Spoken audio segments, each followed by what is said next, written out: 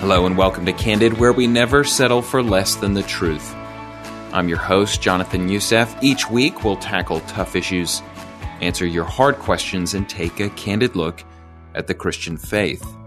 If you've been enjoying the podcast, would you take a minute and log onto your favorite podcast platform, rate us, and leave us a review? It would be a tremendous help, and it allows others to find us easily. In America, we enjoy unprecedented freedom. We have the freedom to choose a career, to travel the world, to elect our leaders, to marry our love, to build a family, to worship in public, to open a business, and to seek our fortune. We have freedom from sea to shining sea, and we love it. We have a statue honoring it, shining her light in New York Harbor. We have a declaration expressing it: life, liberty, and the pursuit of happiness. We have a dream grounded in it: success, prosperity, and glory. It is good to be free. But have you considered an even greater gift than American freedom? It is the freedom we receive through a relationship with the Lord Jesus Christ. In many ways, American Christians are doubly free. We are free by nature of our political system, but we are also free because of the work of Christ in our lives. In Galatians, Paul declares it is for freedom that Christ has set us free. Galatians 5:1. We are free from the weight and penalty of our sin. We are free from the burden of earning righteousness before God. We are free from the patterns and addictions that formerly ruled our lives. Christians are free. But Paul, in his letter to the Galatians, is concerned that these believers will leave their newfound freedom and return to the chains of slavery. One way the Galatians were tempted to give up their freedom is by turning from the free gift of the cross to the self-made work of external righteousness. This is a temptation we can understand today. Even though the American dream is great, the cross is offensive to the American dream.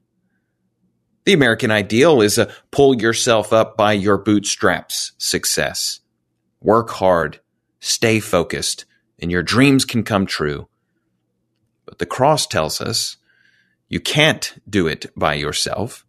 In the cross, we find an end of ourselves and our dreams. But in the cross, we also find our only source of righteousness and hope for eternity. Paul also warned the Galatians of a second path to slavery, one which disguises itself as an acceptable path on the journey to the Christian dream. In Galatians chapter 5, verse 13, Paul cautions, "You, my brothers and sisters, were called to be free, but do not use your freedom to indulge the flesh. Rather, serve one another humbly in love." There is a temptation to turn the unconditional love and forgiveness offered in the gospel into a permission slip to sin. Many people, when first hearing the gracious offer of the gospel, respond, "That's too good to be true." Or, "If this is true, can't someone just place their faith in Christ and then do whatever they want?" Paul answers, "But why would you want to? Christ set us free so we can be free. Why would we submit ourselves again to the slavery of sin, hatred, and selfishness?" Here is where we come back around to the American dream. There's nothing wrong with pursuing success or earning a paycheck. However, many people are enslaved to the standards set out in the American dream: a bigger house, a newer car, a faster computer, a better job, a higher position. American freedom used in pursuit of a selfish dream leads only to thicker chains. But the Christian dream leads to ever-increasing freedom. Again, in Galatians 5, Paul lists the values of this Christ-centered dream. But the fruit of the Spirit is love, joy, peace, patience, kindness, goodness, faithfulness, gentleness, and self-control. Because of Christ, we are free to live for something higher than the American dream.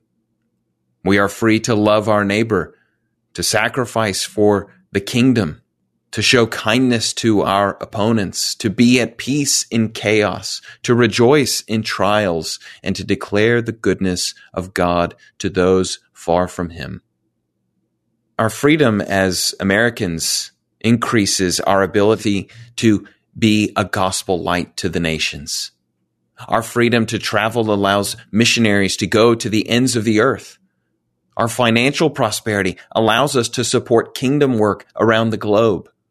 Our American freedom can support the Christian dream as long as we do not give up our Christian freedom. We were set free not to take up a yoke of selfish passions and destructive desires, but to live for the higher Christian dream. And so we dream of Christ followers living and loving as lights in their communities, of freed people sharing a message of freedom to those in chains, and of gospel transformation cascading from shore to shore around the globe. Candid is a podcast from Leading the Way with Dr. Michael Youssef. Don't forget to connect with our social media pages on Instagram, Twitter, and Facebook. And subscribe to Candid Conversations on your favorite podcast platform so that you never miss an episode. While there, please leave a review. It does help people to find us. As always, thank you for listening to and sharing this episode.